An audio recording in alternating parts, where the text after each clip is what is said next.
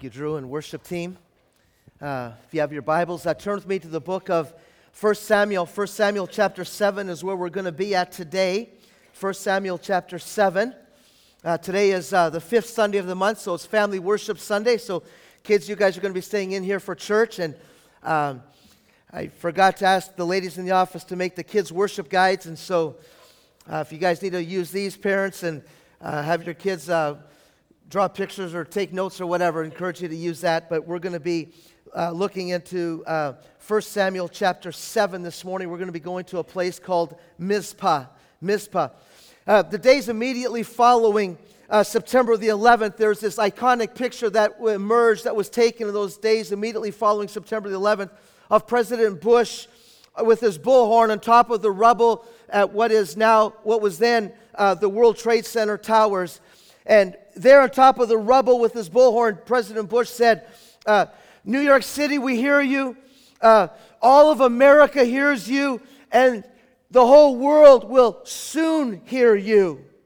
Right? It was that moving moment where George Bush took the reins of leadership in our country and he led us through that desperate time of darkness, that the national agony and pain that we felt in those days following September the 11th.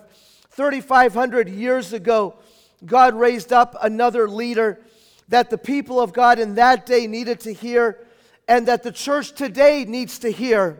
The world today needs to hear. You say, who was that leader that God raised up then, that spoke powerfully then, that speaks powerfully today? Who was that leader?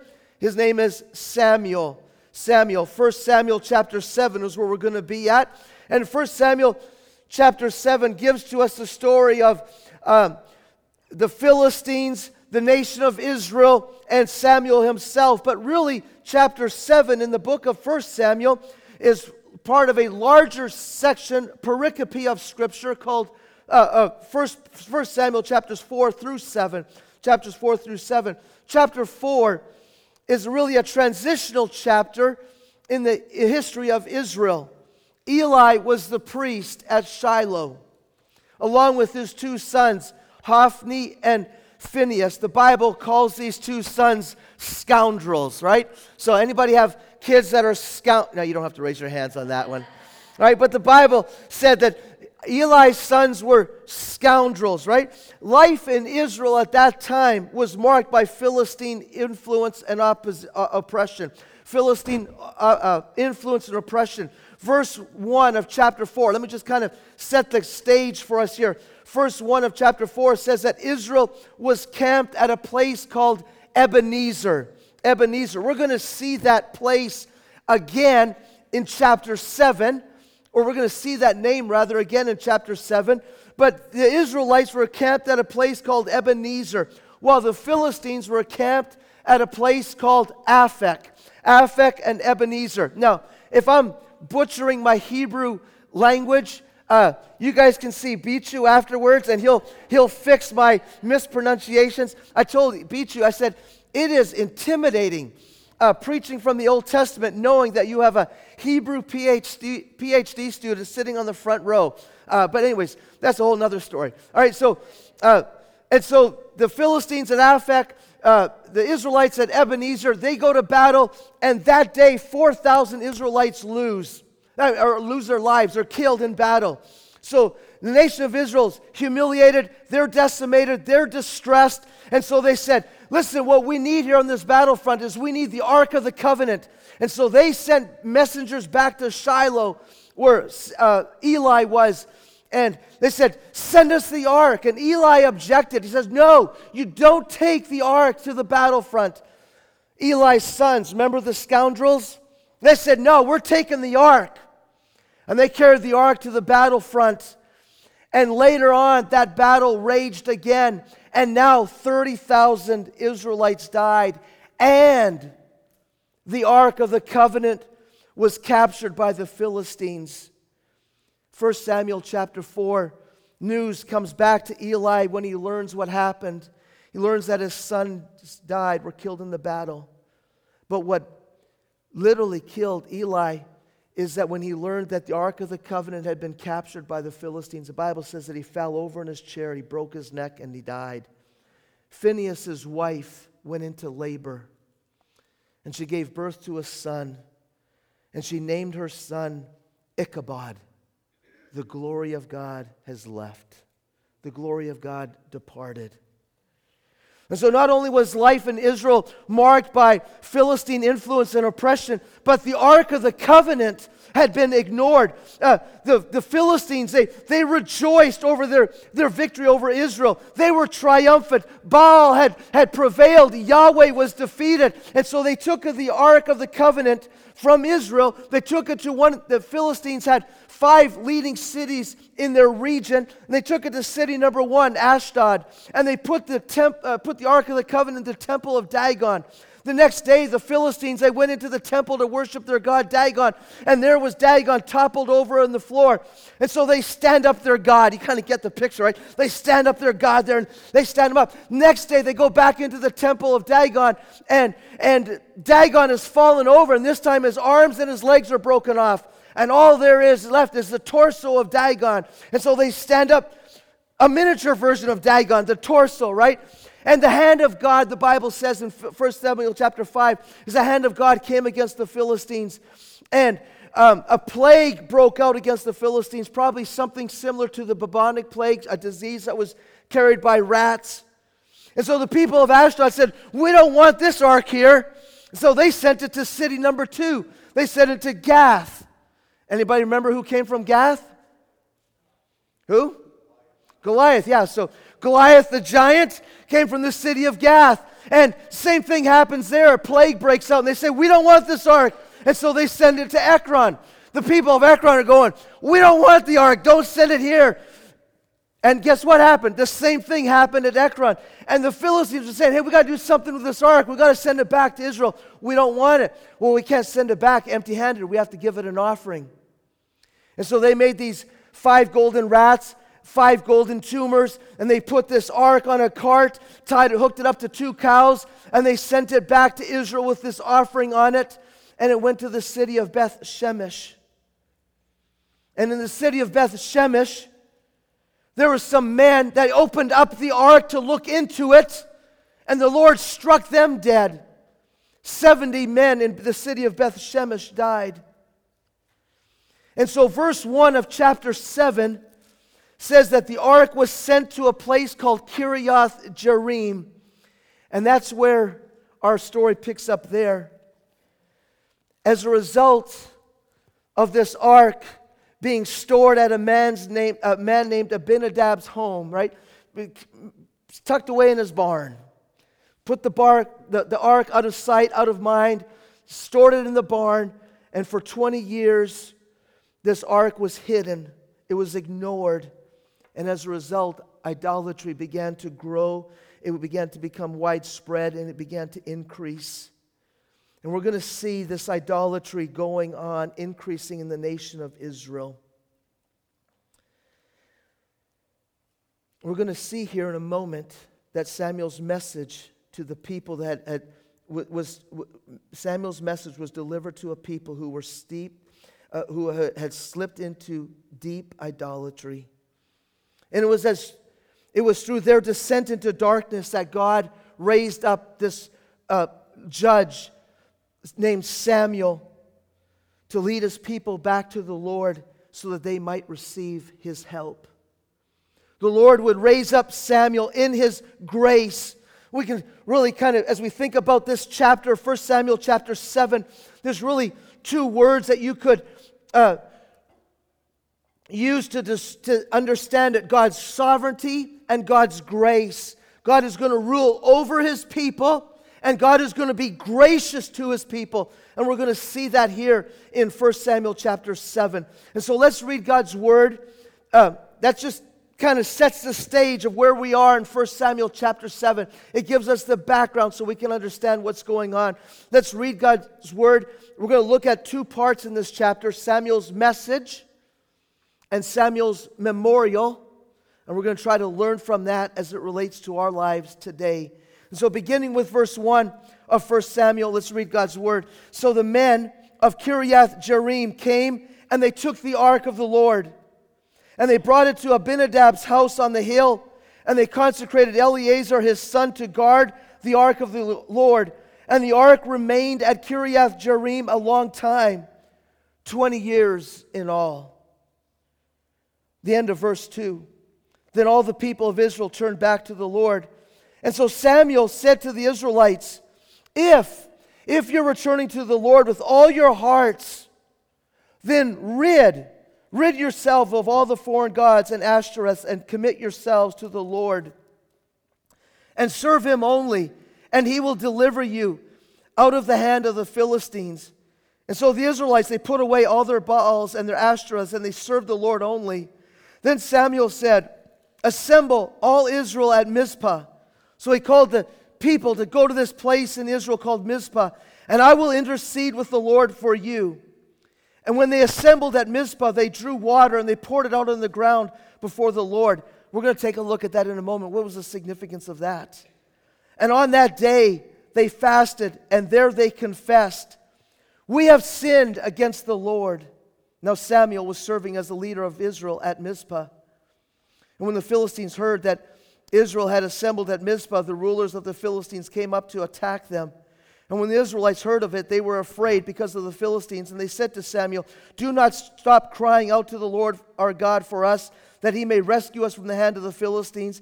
Then Samuel took a suckling lamb and sacrificed it as a whole burnt offering to the Lord. He cried out to the Lord in Israel's behalf, and the Lord answered him. And while Samuel was sacrificing the burnt offering, the Philistines drew near to engage Israel in battle.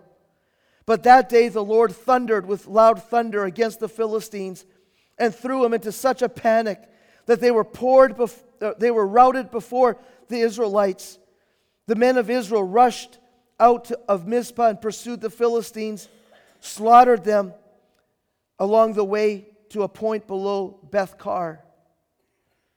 Then Samuel took a stone and set it between Mizpah and Shen, and he named it, notice the name, Ebenezer, saying, Thus far the Lord has helped us. And so the Philistines were subdued, and they stopped invading Israel's territory. Throughout Samuel's lifetime, the hand of the Lord was against the Philistines. The towns of Ekron to Gath that the Philistines had captured from Israel were restored to Israel, and Israel delivered the neighboring territory from the hand of the Philistines, and there was peace between Israel and the Amorites. And Samuel continued as Israel's leader all the days of his life. And from year to year he went on a circuit from Bethel to Gilgal to Mizpah, judging Israel in all those places. And he always went back to Ramah, where his home was. And there he also held court for Israel, and he built an altar to the Lord. Well, let's consider what God is saying to us here in this passage. Having read God's word, let's ask God now to speak to us. I forgot to pray at the beginning. Let's ask God to speak to us. Father, we stop here not out of perfunctory business, like we're supposed to do this before the message. But God, we stop here because we confess that unless you open our eyes to understand your word, we can't do it by ourselves. We need you. And so I ask, Father, for your grace to open our eyes to see so that we might understand, that we might know, and that we might do what you're telling us to do here in your word. For we pray and ask this all through the name of Jesus. Amen. As I said earlier, the message can be divided into two parts: Samuel's message, Samuel's memorial. Let's take a look at his message. And his message was simple, and his message was direct, and that was return to the Lord. Return to the Lord. We see that in verses 2 and 3. Verse 2 says, a long time passed, some 20 years in all, then all of Israel returned back to the Lord. And so Samuel said to all the Israelites, if you return to the Lord, do this. Do this. Let's not hurry past verse 2. If we just rush past verse 2, I think we're in danger of missing the significance of what Samuel was saying and what God was doing then and what God is wanting to say and do today. Scripture says that a long time passed, 20 years in all. So what is this period of time referencing? It's referencing the defeat at Ebenezer that happened some 20 years earlier in 1 Samuel chapter 4. It references back to the death of Samuel. It remembers back to the time that the Ark of the Covenant had been ignored and had been entrusted into the care of Abinadab and his son Eleazar. 20 years have passed. And what's been going on during these 20 years? Well, I think 1 Samuel chapter 4, verse 1 gives us a clue. Verse 1 of chapter 4 says that the word of the Lord came to Samuel. I think during these dark years in Israel's history, when the people were defeated and they were discouraged and subdued, and while they were wandering away from God, embracing the religion of the Philistines, Samuel was faithfully proclaiming the word of the Lord. And for 20 years, he was calling the nation of Israel to come back to the Lord. Like the prophet Jeremiah, he had been calling the people to return, to come back to the Lord. And then suddenly, after 20 years, something changes. And the Bible says that all of the house of Israel lamented after the Lord, returned to the Lord. You say, what happened? Commentators believe that the turning point that caused this turnaround in the life of Israel was the death of Samson. Samson, remember Samson? Right? The judge of long hair and strong strength, right? Yes, no? You guys don't remember Samson? Yeah, okay, there you go. Thank you. Judges chapter 13 through 16. Samson and Samuel were contemporaries, right? And Samson was endowed with God-ordained strength. And his mission in life was to deliver the Israelites from the Philistines. And although he had been endowed with supernatural strength, Samson did not subdue his own fleshly appetites. And he pursued the Philistine women, 3 of them, married 2 of them. His third wife was Delilah. You remember Delilah? She cut off his hair. And he did not know that the Spirit of God had left him. And so the Philistines bound him up in chains, gouged out his eyes, led him off to the city of Gath, where he was reduced to servitude, grinding in the mill. And the Bible says that Samson the Philistines, they brought him bound in chains to the temple of Dagon. And there Samson prayed to the Lord, and he asked God to give him strength. And the Bible says, he said, put my hands between the pillars. And he put his hands between the 2 pillars, and he pushed out the pillars. And the Bible says that in the day of his death, more Philistines died in the day of Samson's death than in his life. Commentators believe it was the death of Samson that awakened the people to turn back to God. Do you remember what it was like in the United States the months after September the 11th? There was this devastation in New York City that awakened something inside the soul of America. I believe something similar to that was happening here in the nation of Israel. And there's a principle here for us that we need to take note of, and that is that God will use whatever means, pain if necessary, to turn people back to Himself. God will use whatever means, pain if necessary, to turn people back to Himself. You say, what are the means that God uses to turn people back to Himself? Theologians call this the means of grace. You say, what are the means of grace that God uses to turn people back to Himself? God uses His Word, right? God uses His Word. One of the things I appreciate about our student ministry being led by Joe and Courtney and Jeff and Hannah, Kevin and Steve and Suzanne, and if I'm missing anybody, I'm sorry, Shelby, working, their commitment is to the Word of God, a firm commitment to the Word of God. It is their belief that God will use the Word of God to establish our students. It's the Word of God that can divide and separate, the Bible says, truth from error, flesh from spirit, worldliness from godliness. It's not a bunch of worlds that students need. It's the Word of God students need. That's the place we could have said. But are students the only one that need the Word of God? We need the Word of God. All of us, right? And it's the Word of God that must work powerfully in our lives. God uses prayer. One of the ways that God works in turning people back to Himself is through the prayers of His people. We see Samuel here interceding and praying for the nation of Israel. And another way that God works in the lives of people is through pain. Through pain. The death of Samson, the humiliation of the nation as their deliverer was this strong man, was reduced to servitude and blindness, was a wake-up call to the nation. And the Bible says that it was upon his death that the nation lamented after the Lord.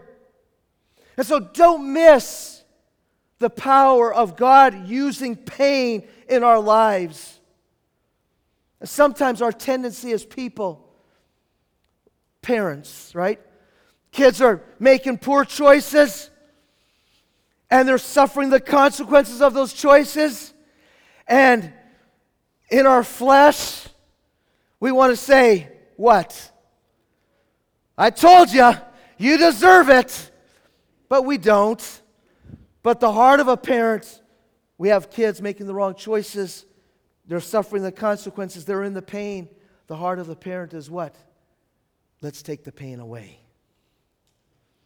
We sometimes, hearts of compassion, we begin to work against what God might be doing in the use of pain in the lives of the people that we love. Does it make sense? Am I clear here? God uses pain to turn people back to Himself. And notice what happens when people begin to turn back to Him. Returning to the Lord is marked by three things.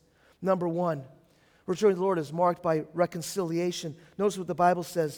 It says that all Israel, Scripture says that all of Israel lamented. Returning to God is marked by reconciliation. There is a coming together. There is a corporateness that happens. That when God begins to do a work in our lives individually and as a community, that we come back to the Lord together.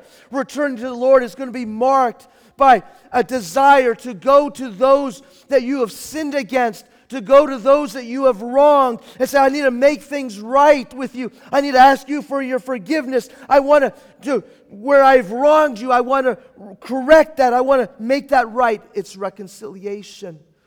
Evidence of returning to God, there's going to be a desire to be reconciled with those that you have wronged, that you have hurt, that you've sinned against. Number two, returning to the Lord is going to be marked by repentance. It says that in another translation that I was using this week in my study, where it says that in the NIV, where it says that the people of Israel returned back to the Lord, it says that the people of Israel lamented before the Lord. They lamented after the Lord.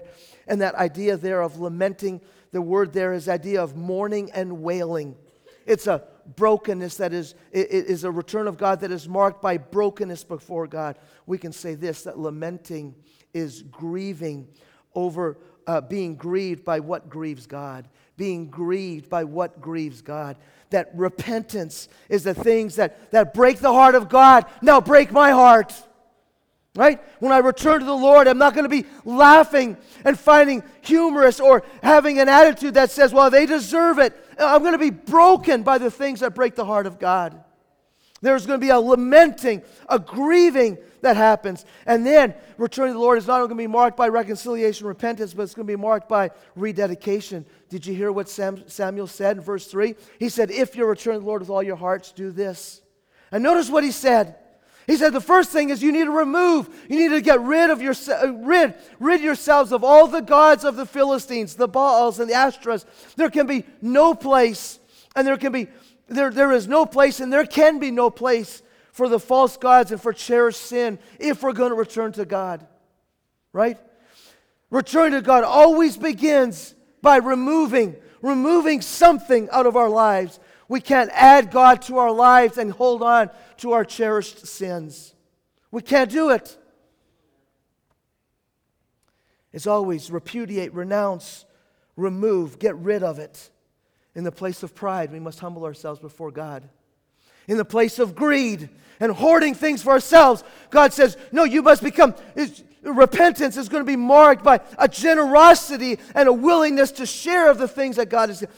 Lust is going to be replaced with accountability and says, listen, I can't have unmonitored viewing to my computer. I need to be accountable to that so I can live a life of purity.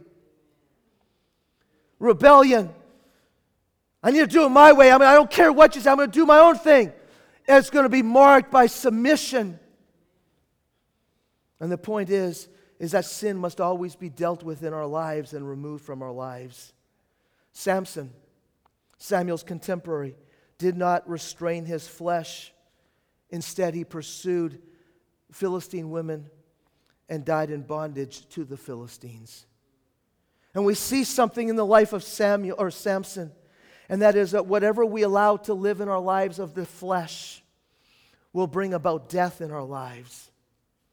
So if I allow lust to remain in my life, it will bring about death. If I allow rebellion to remain in my life, it will bring about death. If I allow deception to remain in my life, it will bring about death. And so we need to deal with it. We need to remove it out of our lives. And then notice what Samuel said. Samuel says, not only must you rid yourselves of the foreign gods and the Ashtaroths, he says you must commit yourself to the Lord. You must commit yourself to the Lord. That word there, to commit yourself, is the word to establish, to make firm. In the South, we'll say things like fixin', right? Am I getting it close to y'all? Fixin'. Is that correct? Yes, no? Fixin'. You need to fix your heart on the Lord. Or other places of the country, we might say things like nail it down. Nail it down. Samuel here is saying, nail down your commitment to the Lord. Nail it down. That nailing it down is illustrated in verse 6, where it says, remember what it says, that they gathered together at Mizpah, and what do? They gathered water, and they drew the water, and they poured it out on the ground. What was going on with this water these pitchers of water being poured on the ground? What was going on there? I think what the people of God were saying there before Samuel was this, is just like you can't take this water back once it's been poured out on the ground. We're not taking back our commitment to the Lord. We're nailing it down. There was a visible demonstration of their commitment to God. They were nailing it down. And then Samuel said, and serve him only. Remove the cherished idols. Remove the cherished sin out of your life. Nail down your commitment to God. Serve him only. It's the rededication of your life. It says, Lord, I'm following you. I'm all in with you. Jesus said it this way. You can't serve God and who? Money. Right? It's always one or the other. You can't serve God and try to please people. You can't sing your praises to God on Sunday and try to get on without God on Monday. It's always serve the Lord and serve him only. Now listen, there's a false belief that is being spread around the world. That is, when I say spread around the world, spread throughout the world, so not like globally, but it is globally, but it's like infiltrating every parts of the fabric of our lives. And this false belief is creeping into the church. Now here's the false belief, and then I'll show you the application as it relates to the church. The false belief is this. It doesn't matter who you believe as God, as long as you believe in a God. That's the false belief in the world, right? So you can have Muhammad or Jesus, doesn't matter. You can have Buddha or the Dalai Lama. It doesn't matter. Just have a God. Pick a God. Have somebody. That's the false belief that's being sold to us throughout the media, entertainment, educational systems. Everywhere we look, it's being sold. Just every God is alike. Just have any God. It doesn't matter what God you have. If you want to be your own God, be your own God. It doesn't matter. Just have a God. And this is how the lie has crept into the church. We who are believers in Christ, well, we're offended. We're offended by that. There is no God but the triune God, right? Father, God the Son, God the Holy Spirit, right? And we confess that, yes. But I'm going to follow God on my terms. That is how that belief has crept into the church. I'm going to follow God on my terms. I'm going to follow God. I'm going to accept this part of the Bible, but I'm not going to accept this part of the Bible. I'm going to affirm the holiness of God on Sunday, and I'm going to sing "Holy, Holy, Holy is God." And Monday, well, it doesn't matter what I do as long as I'm happy. I believe in the Lordship of Jesus Christ on Sunday, but on Monday, the will of Kevin rules. And that false belief that is spread throughout the world has crept into the church. And Samuel says, serve him only. Serve him only. This is what it means to return to the Lord. And so, we read these verses, 1 Samuel chapter 7, wherever I'm at in the Bible.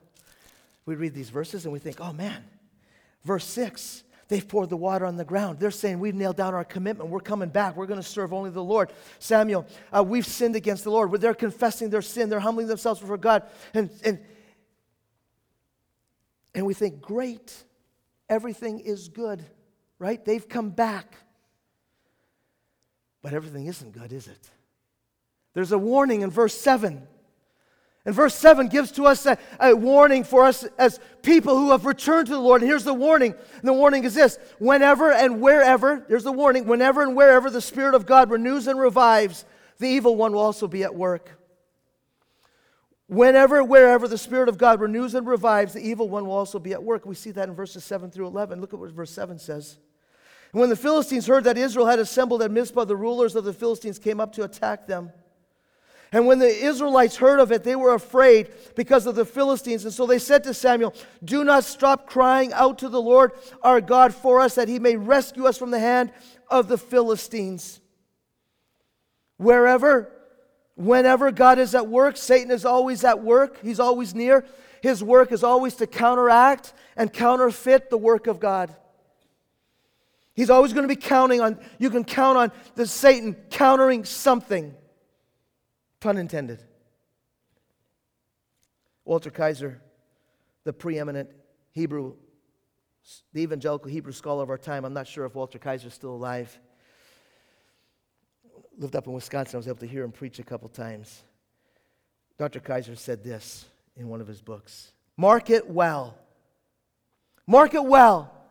Whenever there are deep stirrings of the Spirit of God in the renewing and reviving of lives, there the evil one will also be just as active in attempting to counter all the good work that has been done. His tricks are too many and varied to be listed here, but the people of God would be foolish to overlook them or be ignorant of them. Accordingly, just as God was stirring the hearts of Israel at Mizpah, the devil was rousing a mistaken judgment among the Philistines. They believed the Israelites had assembled at Mizpah in order to launch a national revolt against their rule over them.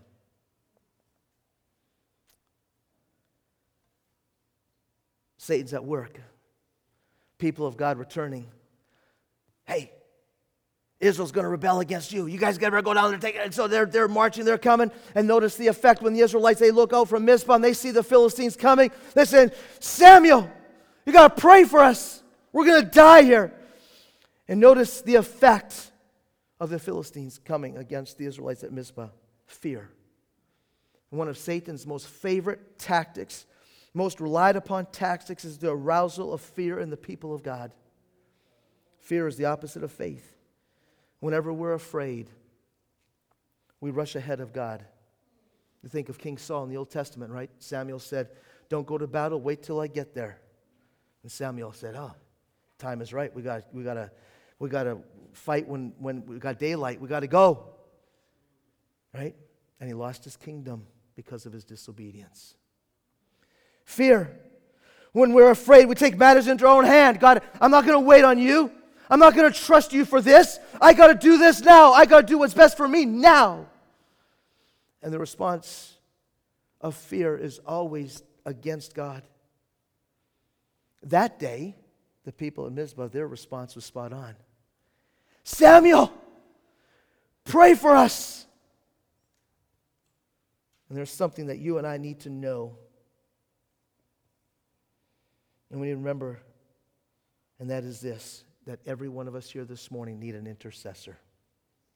We need an intercessor here. Samuel is a type of Christ. Samuel stood between the threat of the Philistines and the people of God. He stood between them before God. He brought the people, the needs of the people before God.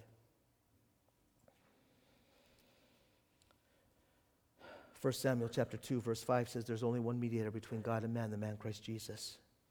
And you and I need Jesus Christ to be our mediator. Now listen to me. Jesus Christ is the only one that can stand between you and God. He's the only one. Jesus Christ is the only one that can stand between you and God, for you before God, right? If Jesus Christ is not your mediator, I just say it as clear as I can. You are dead even while you live. If Christ today is not your mediator, even while you are here alive physically, you are dead. You and I, every one of us, need Jesus Christ to be our mediator. He's the only one that can be our mediator. He's the only one that can stand before God for you and for me. And we need to repent of our sin. We need to believe that Jesus Christ not only died, his death was sufficient to pay for all my sin, but God raised him to life. We need to confess him as our Lord. We must do this.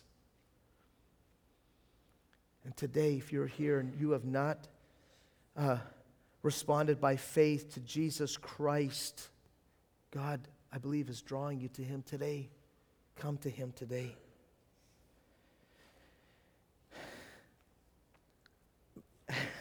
I am in a world of hurt. We still got communion, and I still got a half a message to go. Cowboys don't play till 6. Let me just summarize verse 10, right? Samuel prays. Verse 10. The Lord thundered from heaven. His thunder was so great that the Philistines panicked.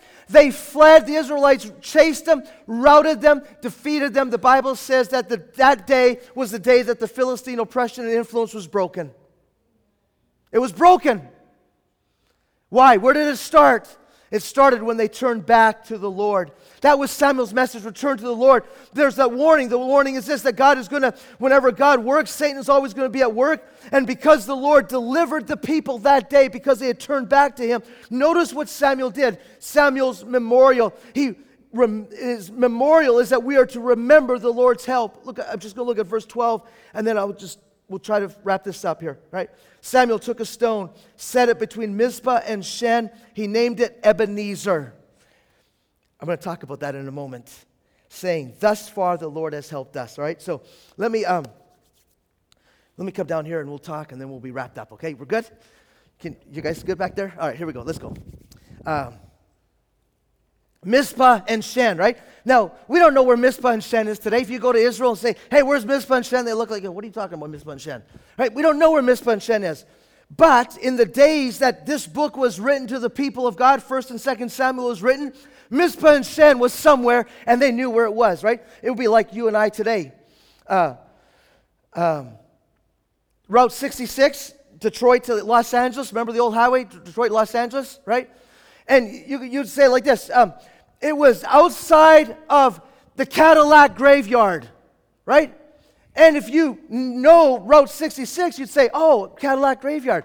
Go up to Amarillo, go outside of Amarillo, a little bit to the west, there's the cars in the ground. Cadillac graveyard. Yeah, I got it. Mizpah and Shen. You understand what I'm saying? Mizpah and Shen, the Cadillac graveyard of the Old Testament, right? You go there, there's a stone called Ebenezer. That Ebenezer stone's important because that stone was a declaration of faith. It was a declaration of belief. And what was happening there? Give me my first point, John. I don't have my notes. They declared a renewed dedication. Yes, okay, so Ebenezer. Remember where their defection started? It started at the battle when they were camped at a place called Ebenezer. And it was as if Samuel was saying, listen, we got to go back to where we went off track. And we got to get right here. And so it was as if God was saying, listen, I'm going to redeem what was lost. At Ebenezer, where you were defeated and you were 20 years you ignored me, 20 years you lived under Philistine oppression and influence, 20 years you stepped, down. You went down into idolatry, right? You fell into you crept into darkness, right? I'm going to go back there. I'm going to redeem that. And I'm going to give you help there. Right? God works that way, doesn't he? Peter. Lord, I'm going to die for you tonight. Peter, listen, before the rooster crows, you're going to deny me 3 times. And sure enough, it happened. And what did Jesus do? After the resurrection, go tell Peter that I'm alive. Make sure Peter knows. And on the shore, hey, Peter, do you love me? Lord, you know I love you. Peter, do you love me? You know I love you. Peter, do you love me? Lord, you know I love you. Feed my sheep. God took him back so he could get right to go ahead. David, Bathsheba, right? David, Uriah's dead. He's out of the picture. David's married Bathsheba. She's showing. There's a baby on the way. David's still king. Everything is ruling. Life is going to go on. The past is covered up. And God says, David, the past isn't covered up. Nathan, go talk to the king. And Nathan walks in and says, David, you're the man. And David knew exactly what he was talking about. And his response was, against God and God alone I have sinned. David had to go back so he could go ahead. And that Ebenezer stone, God takes us back to the place where he met us. Do you have an Ebenezer place in your life where you met God? God met you? I think I've shared my story before, freshman in college. You know, growing up thinking I could lose my salvation and praying 1,000 times to be saved. And that evangelist was coming, and his sermon title was God's 3 Deadlines, and I knew I was going to go down to the front of the church to get saved again. And I laid up on my bed in the dorm, and I said, God, if I'm not saved, you convict me tonight like never before. And if I am saved, give me the assurance that I'm your child today. Heard all the scary stories about people going to the meeting, leaving, dying in a car wreck, right? Heard them all. And God gave me the peace that I was his son that night. It was an Ebenezer moment in my life. Lived in rebellion against God. A period of my life where I just sinned willfully and defiantly for a period of time. Oh, I carried that condemnation.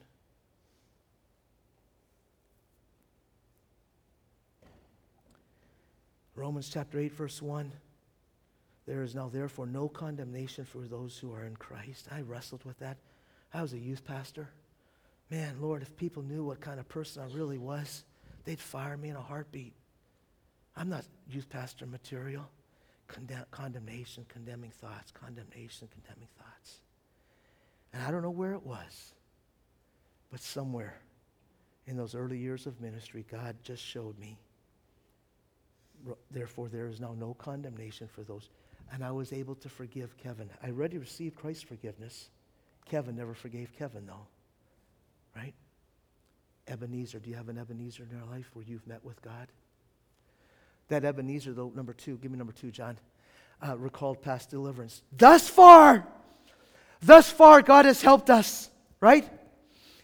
The people, they needed to know where that Mizpah and Shen was so they could go back to that Ebenezer stone and they could say, thus far God has helped us. They remembered. God has done something. You and I, we not only do we need to have an Ebenezer stone for ourselves, but like it was for them and for generations after them. The generations after the ones that were on the Mizpah mountain place, they needed to go back to that Ebenezer. No, thus far God helped us. You and I, we need to share our Ebenezer places so that the faith of others can be strengthened. Right? Some of you can relate to my stories of condemnation and doubt of what?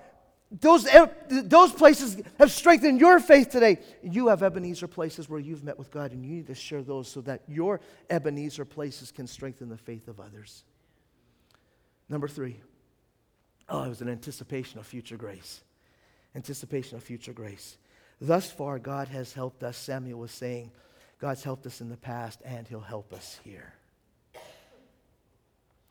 And that Ebenezer stone, those Ebenezer places, we remember what God has done in the past, anticipating what God, believing what God will do in the future. Because God has helped us here, we believe that God will help us here. Because God helped us then, we believe that God is going to help us now. That's the power of an Ebenezer stone. A couple weeks ago, I was in Colorado with Carter. We're hiking the Colorado Trail, and we came up to our Ebenezer. Right? Like we didn't erect that Ebenezer. A bunch of other people did. We were hiking up to the mesa, the snow mesa outside of Lake City, Colorado. As we're getting up to the edge of the snow mesa, there's this Ebenezer mound. Hikers have this weird tradition. They take a rock and they stack it, and we're saying, I made it thus far. Sometimes it feels that way. I made it thus far. Thus far, God has helped us. What a testimony. What a testimony. You and I who know the Lord Jesus Christ, this table is like an Ebenezer to us. This table is a declaration saying, God has helped us. At the cross, God gave His Son. He did for us what we could never do for ourselves. He has helped us. Because Jesus Christ is raised and reigns forevermore, we believe He will help us again. If you know the Lord Jesus Christ, if He's your mediator, this table is for you. In a moment, we're going to pray, and our men are going to come forward, and they're going to serve the elements to you. We're going to take the elements together as a declaration of our faith and our belief in the Lord Jesus Christ. Let's pray. As we pray, would you prepare your hearts before the Lord? Men, you come forward and be prepared to serve the people here together. Let's pray, let's prepare, and then we'll partake.